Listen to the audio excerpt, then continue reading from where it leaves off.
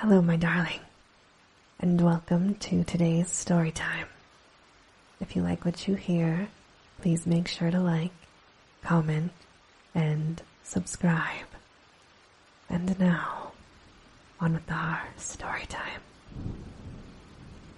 Chapter 6.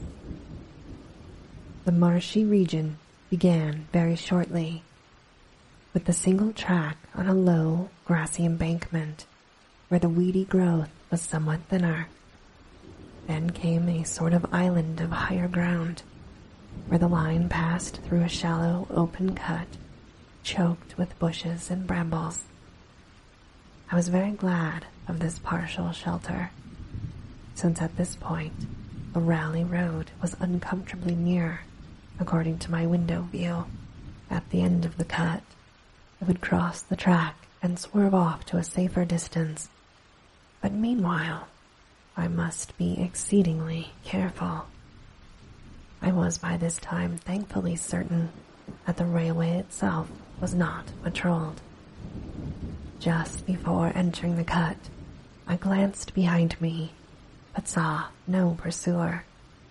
The ancient spires and roofs of decaying Innsmouth gleamed lovely and ethereal in the magic yellow moonlight, and I thought of how they must have looked in the old days before the shadow fell. Then, as my gaze circled inland from the town, something less tranquil arrested my notice and held me immobile for a moment. What I saw, or fancied I saw, was a disturbing suggestion of undulant motion far to the south, a suggestion which made me conclude that a very large horde must be pouring out of the city along the level Ipswich Road. The distance was great, and I could distinguish nothing in detail, but I did not at all like the look of that moving column. It undulated too much and glistened too brightly in the rays of the now westering moon.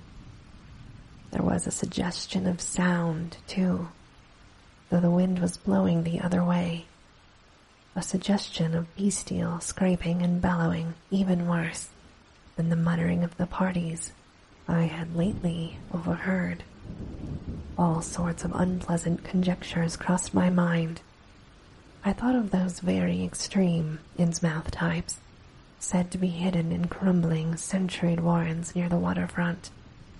I thought, too, of those nameless swimmers I had seen, counting the parties so far glimpsed, as well as those presumably covering other roads. The number of my pursuers must be strangely large for a town as depopulated as Innsmouth. Whence could come the dense personnel of such a column as I now beheld? Did those ancient, unplumbed warrens teem with a twisted, uncatalogued, and unsuspected life? Or had some unseen ship indeed landed a legion of unknown outsiders on that hellish reef? Who were they? Why were they there? And if such a column of them was scouring the Ipswich Road, would the patrols on the other roads be likewise augmented? I had entered the brush-grown cut and was struggling along at a very slow pace when that damnable fishy odor again waxed dominant. Had the wind suddenly changed eastward so that it blew in from the sea and over the town? It must have, I concluded, since I now began to hear shocking, guttural murmurs from that hitherto silent direction. There was another sound, too, a kind of wholesale, colossal flopping or pattering, which somehow called up images of the most detestable sort. It made me think illogically of that unpleasantly undulated column on the far-off Ipswich Road. And then both stench and sounds grew stronger, so that I paused, shivering and grateful for the cut's protection. It was here, I recalled, that the Raleigh Road drew so close to the old railway before crossing westward and diverging. Something was coming along that road, and I must lie low till its passage and vanishment in the distance. Thank heaven these creatures employed no dogs for tracking, though perhaps that would have been impossible amidst the omnipresent regional odor. Crouched in the bushes of that sandy cleft, I felt reasonably safe, even though I knew the searchers would have to cross the track in front of me, not more than 100 yards away. I would be able to see them, but they could not, except by a malign miracle, see me. All at once, I began dreading to look at them as they passed. I saw the close moonlit space where they would surge by, and had curious thoughts about the irredeemable pollution of that space. They would perhaps be the worst of all Innsmouth types, something no one would care to remember. The stench waxed overpowering, and the noises swelled to a bestial babble of croaking, baying, and barking, without the least suggestion of human speech. Were these indeed the voices of my pursuers? Did they have dogs, after all? So far, I had seen none of the lower animals in Innsmouth. That flopping or puttering was monstrous. I could not look upon the degenerate creatures responsible for it. I would keep my eyes shut till the sounds receded toward the west. The horde was very close now, the air foul with their hoarse snarlings, and the ground almost shaking with their alien-rhythmed footfalls. My breath nearly ceased to come, and I put every ounce of willpower into the task of holding my eyelids down. I am not even yet willing to say whether what followed was a hideous actuality or only a nightmare hallucination. The latter action of the government, after my frantic appeals, would tend to confirm it as a monstrous truth. But could not a hallucination have been repeated under the quasi-hypnotic spell of that ancient, haunted, and shadowed town? Such places have strange properties, and the legacy of insane legend might well have acted on more than one human imagination amidst those dead, stench-cursed streets and huddles of rotting roofs and crumbling steeples. It is not possible that the germ of an actual contagious madness lurks in the depths of that shadow over Innsmouth. Who can be sure of reality? Where does madness leave off and reality begin? Is it possible that even my latest fear is sheer delusion? But I must try to tell you what I thought I saw that night under the mocking yellow moon, saw surging and hopping down the Raleigh Road in plain sight in front of me as I crouched among the wild brambles of that desolate railway cut. Of course, my resolution to keep my eyes shut had failed.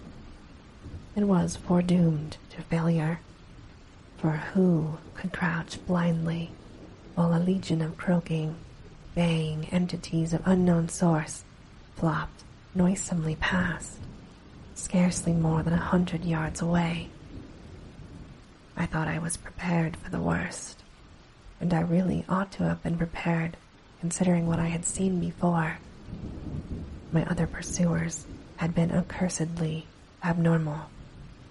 So should I not have been ready to face a strengthening of the abnormal element, to look upon forms in which there was no mixture of the normal at all? I did not open my eyes until the raucous clamor came loudly from a point obviously straight ahead. Then I knew that a long section of them must be plainly in sight, where the sides of the cut flattened out and the road crossed the track. and I could no longer keep myself from sampling whatever horror that leering yellow moon might have to show.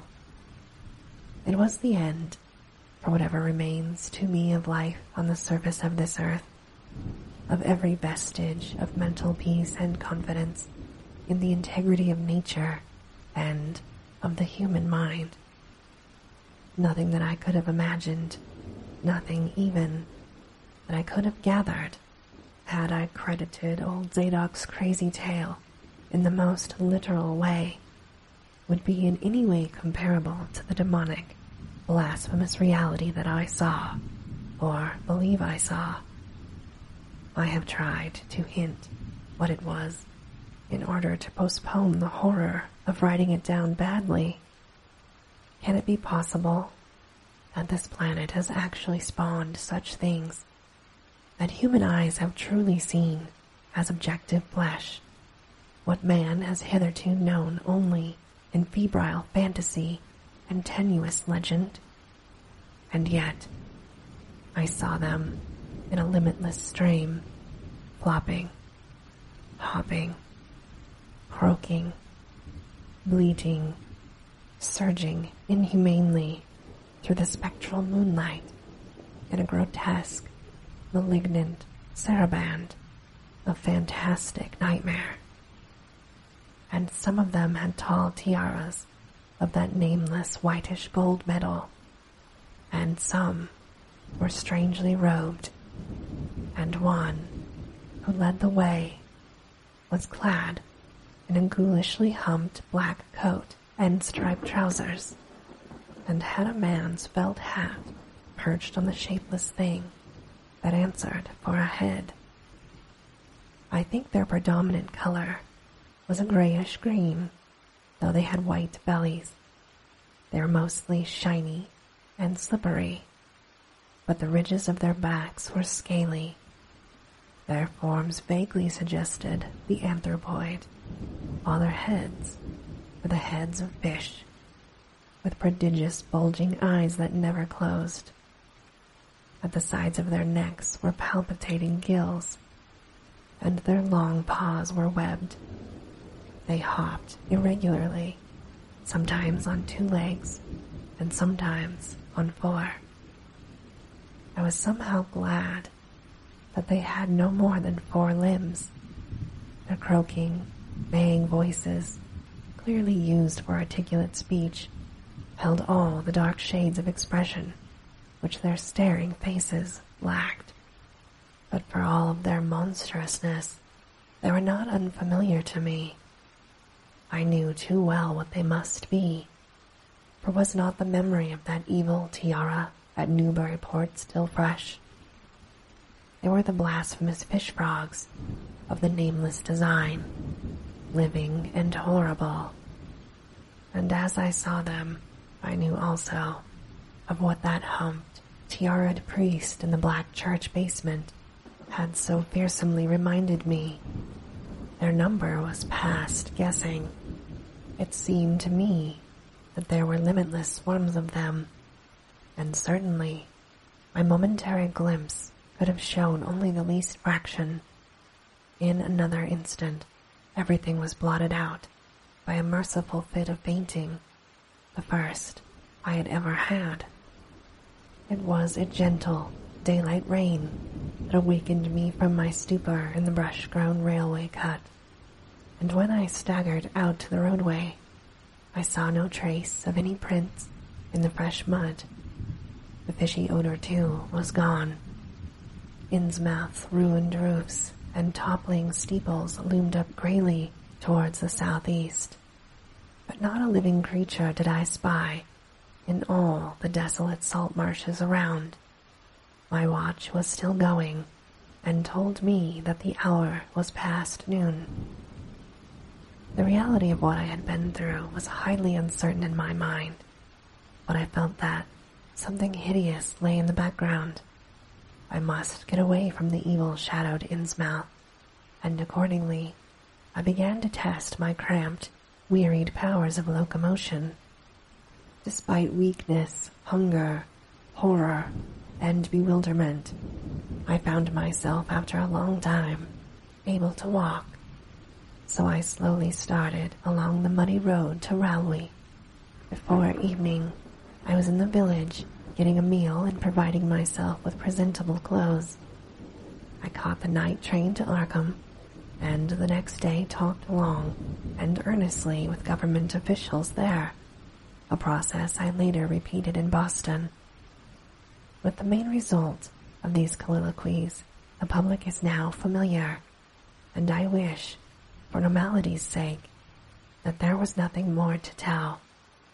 Perhaps it is madness that is overtaking me, yet perhaps a great horror, or a greater marvel, is reaching out. As may well have been imagined, I gave up most of the foreplanned features of the rest of my tour. The scenic, architectural, and antiquarian diversions on which I had counted so heavily. Nor did I dare look for that piece of strange jewelry said to be in the Miskatonic University Museum. I did, however, improve my stay in Arkham by collecting some genealogical notes I had long wished to process. Very rough and hasty data, it is true, but capable of good use later on, when I might have time to collate and codify them. The curator of the Historical Society there, Mr. E. Lapham Peabody, was very courteous about assisting me, and expressed unusual interest when I told him I was the grandson of Eliza Ornay of Arkham. I was born in 1867 and had married James Williamson of Ohio at the age of 17. It seemed that a maternal uncle of mine had been there many years before on a quest much like my own, and that my grandfather's family was a topic of some local curiosity. There had, Mr. Peabody said, been considerable discussion about the marriage of her father, Benjamin Orney, just after the Civil War, since the ancestry of the bride was peculiarly puzzling. That bride was understood to have been an orphaned Marsh of New Hampshire, a cousin of the Essex County Marshes, but her education had been in France, and she knew very little of her family. A guardian had deposited funds in a Boston bank to maintain her and her French governess, but that guardian's name was unfamiliar to Arkham people, and in time he dropped out of sight, so that the governess assumed his role by court appointment. The Frenchwoman, now long dead, was very taciturn, and there were those who said she could have told him more than she did. But the most baffling thing was the inability of anyone to place the recorded parents of the young woman, Enoch and Lydia Meserve Marsh, among the known families of New Hampshire. Possibly, many suggested, she was the natural daughter of some Marsh of prominence. She certainly had the true Marsh eyes. Most of the puzzling was done after her early death, which took place at birth of my grandmother, her only child. Having formed some disagreeable impressions connected with the name Marsh, I did not welcome the news that it belonged on my own ancestral tree, nor was I pleased by Mr. Peabody's suggestion that I had the true eyes of Marsh myself. However, I was grateful for data which I knew would prove valuable, and I took copious notes and lists of book references regarding the well-documented Ornay family. I went directly home to Toledo from Boston, and later spent a month at Maumee recuperating from my ordeal. In September, I entered Oberlin for my final year, and from then till the next June was busy with studies and other wholesome activities, reminded of the bygone terror only by the occasional official visits from government men in connection with the campaign which my pleas and evidence had started. Around the middle of July, just a year after the Innsmouth experience, I spent a week with my late mother's family in Cleveland. checking some of my new genealogical data with the various notes, traditions, and bits of heirloom material in existence there, and seeing what kind of connected chart I could construct. I did not exactly relish the task, for the atmosphere of the Williamson home had always depressed me. There was a strain of morbidity there, and my mother had never encouraged my visiting her parents as a child, although she always welcomed her father when he came to Toledo. My Arkham-born grandmother had seemed strange and almost terrifying to me, and I do not think I grieved when she disappeared. I was 8 years old, and it was said that she wandered off in grief after the suicide of my Uncle Douglas, her eldest son. He had shot himself after a trip to New England, the same trip, no doubt, which had caused him to be recalled at the Arkham Historical Society. This uncle had resembled her, and I never liked him either. Something about the staring, unwinking expression of both of them had given me a vague, unaccountable uneasiness. My mother and Uncle Walter had not looked like that. They were like their father, though poor little cousin Lawrence, Walter's son, had been an almost perfect duplicate of his grandmother before his condition took him to the permanent seclusion of a sanatorium at Canton. I had not seen him in 4 years, but my uncle once implied that his state, both mental and physical, was very bad. This worry had probably been a major cause of his mother's death 2 years before. My grandfather and his widowed son Walter now comprised the Cleveland household, but the memory of older times hung thickly over it. I still disliked the place and tried to get my researches done as quickly as possible. Williamson records and traditions were supplied in abundance by my grandfather, though for ornate material, I had to depend on my Uncle Walter, who put at my disposal the contents of all his files, including notes, letters, cuttings, heirlooms, photographs, and miniatures. It was in going over the letters and pictures on the ornate side that I began to acquire a kind of terror of my own ancestry. As I have said, my grandmother and Uncle Douglas had always disturbed me. Now, years after their passing, I gazed at their pictured faces with a measurably heightened feeling of repulsion and alienation. I could not at first understand the change, but gradually a horrible sort of comparison began to obtrude itself on my unconscious mind, despite the steady refusal of my consciousness to admit even the least suspicion of it. It was clear that the typical expression of these faces now suggested something it had not suggested before, something which would bring stark panic if too openly thought of.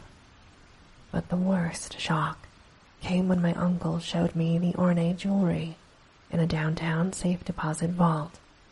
Some of the items were delicate and inspiring enough, but there was one box of strange old pieces descended from my mysterious great-grandmother, which my uncle was almost reluctant to produce.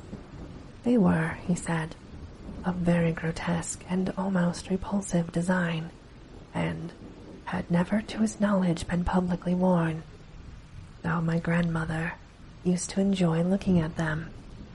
Vague legends of bad luck clustered around them, and my great-grandmother's French governess had said that they ought not to be worn in New England, though it would be quite safe to wear them in Europe. As my uncle began slowly and grudgingly to unwrap the things, he urged me not to be shocked by the strangeness and frequent hideousness of the designs. Artists and archaeologists who had seen them pronounced the workmanship superlatively and exotically exquisite, though no one seemed able to define their exact material or assign them to any specific art tradition. There were 2 armlets, a tiara, and a kind of pectoral, the latter having in high relief certain figures of almost unbearable extravagance. During this description, I had kept a tight rein on my emotions, but my face must have betrayed my mounting fears. My uncle looked concerned and paused in his unwrapping to study my countenance. I motioned to him to continue, which he did with renewed signs of reluctance. He seemed to expect some demonstration when the first piece, the tiara, became visible, but I doubt if he expected quite what actually happened. I did not expect it either, for I thought I was thoroughly forewarned regarding what jewelry would turn out to be. What I did was to faint silently away, just as I had done in that briar-choked railway cut a year before. From that day on, my life has been a nightmare of brooding and apprehension, nor do I know how much is hideous truth and how much madness. My great-grandmother had been a Marsh of unknown source, whose husband lived in Arkham. And did not old Zadok say that the daughter of Obed Marsh by a monstrous mother was married to an Arkham man through a trick? Was it that the ancient Topper had muttered about the likeness of my eyes to Captain Obed's? In Arkham, too, the curator had told me I had the true Marsh eyes. Was Obed Marsh my own great-great-grandfather? Who or what, then, was my great-great-grandmother? But perhaps this is all madness.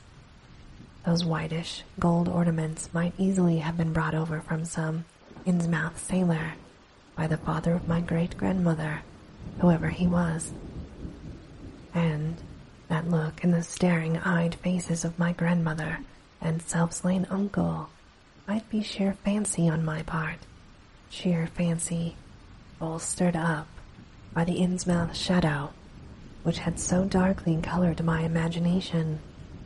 But why had my uncle killed himself after an ancestral quest in New England? For more than 2 years, I fought off these reflections with partial success. My father secured me a place of employment, and I buried myself in routine as deeply as possible. In the winter of 1930 to 1931, however, the dreams began. They were very sparse and insidious at first, but increased in frequency and vividness as the weeks went by. Great watery spaces opened up out before me, and I seemed to wander through Titanic's sunken porticos and labyrinths of weedy cyclopean walls with grotesque fishes as my companions. Then the other shapes began to appear, filling me with nameless horror at the moment I awoke. But during the dreams, they did not horrify me at all. I was one with them, wearing their unhuman trappings, treading their aqueous ways, and praying monstrously at their evil sea-bottom temples. There was much more than I could remember, but even what I did remember each morning would be enough to stamp me as a madman or a genius if I ever dared write it down. Some frightful influence, I felt, was seeking gradually to drag me out of the sane world of wholesome life into unnameable abysses of blackness and alienage, and the process told heavily on me. My health and appearance grew steadily worse, till finally I was forced to give up my position and adopt the static, secluded life of an invalid. Some odd, nervous affliction had me in its grip, and I found myself at times almost unable to shut my eyes. It was then that I began to study the mirror with mounting alarm. The slow ravages of disease are not pleasant to watch, but in my case, there was something subtler and more puzzling in the background. My father seemed to notice it too, for he began looking at me curiously and almost with fright. What was taking place in me? Could it be that I was coming to resemble my grandmother and Uncle Douglas? One night, I had a frightful dream in which I met my grandmother under the sea. She lived in a phosphorescent palace of many terraces, with gardens of strange leprous corals and grotesque brachiate effervescences, and welcomed me with a warmth that may have been sardonic. She had changed as those who take to the water change, and told me she had never died. Instead, she had gone to a spot her dead son had learned about, and had leaped to a realm whose wonders, destined for him as well, he had spurned with a smoking pistol. This was to be my realm too. I could not escape it. I would never die, but would live with those who had lived since before man ever walked the earth. I also met that which had been her grandmother. For 80,000 years, Vithal Yi had lived in Yihan Fli, and thither she had gone back after Obed Marsh was dead. Yihan Fli was not destroyed when the upper earth men shot death into the sea. It was hurt, but not destroyed. The deep ones could never be destroyed, even though the Paleogen magic of the forgotten old ones might sometimes check them. For the present, they would rest, but someday, if they remembered, they would rise again for the tribute great Cthulhu craved. It would be a city greater than Innsmouth next time. They had planned to spread, and brought up that which would help them. But now they must wait once more. For bringing the upper earth's men's death, I must do a penance. But that would not be heavy. This was the dream in which I saw Shoggoth for the first time, and the sight set me awake in a frenzy of screaming. That morning, the mirror definitely told me that I had acquired the Innsmouth look. So far, I have not shot myself as my Uncle Douglas did. I bought an automatic and almost took the step, but certain dreams deterred me. The tense extremes of horror are lessening, and I feel strangely drawn toward the unknown sea deeps instead of fearing them. I hear and do strange things in sleep, and awake with a kind of exultation instead of terror. I do not believe I need wait for the full change, as most have waited. If I did, my father would probably shut me up in a sanitarium, as my poor little cousin is shut up. Stupendous and unheard of splendors await me, and I shall see them soon. I spoke the call to Cthulhu again and again. No, I shall not shoot myself. I cannot be made to shoot myself. I shall plan my cousin's escape from that Canton madhouse, and, together, we shall go to marble-shadowed Innsmouth.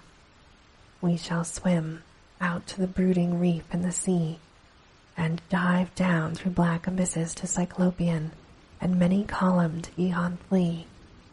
And in that lair of the deep ones, we shall dwell amidst wonder and glory forever. And this, my darling, ends our story time for today. As always, I hope that you have very sweet and creepy dreams. Good night.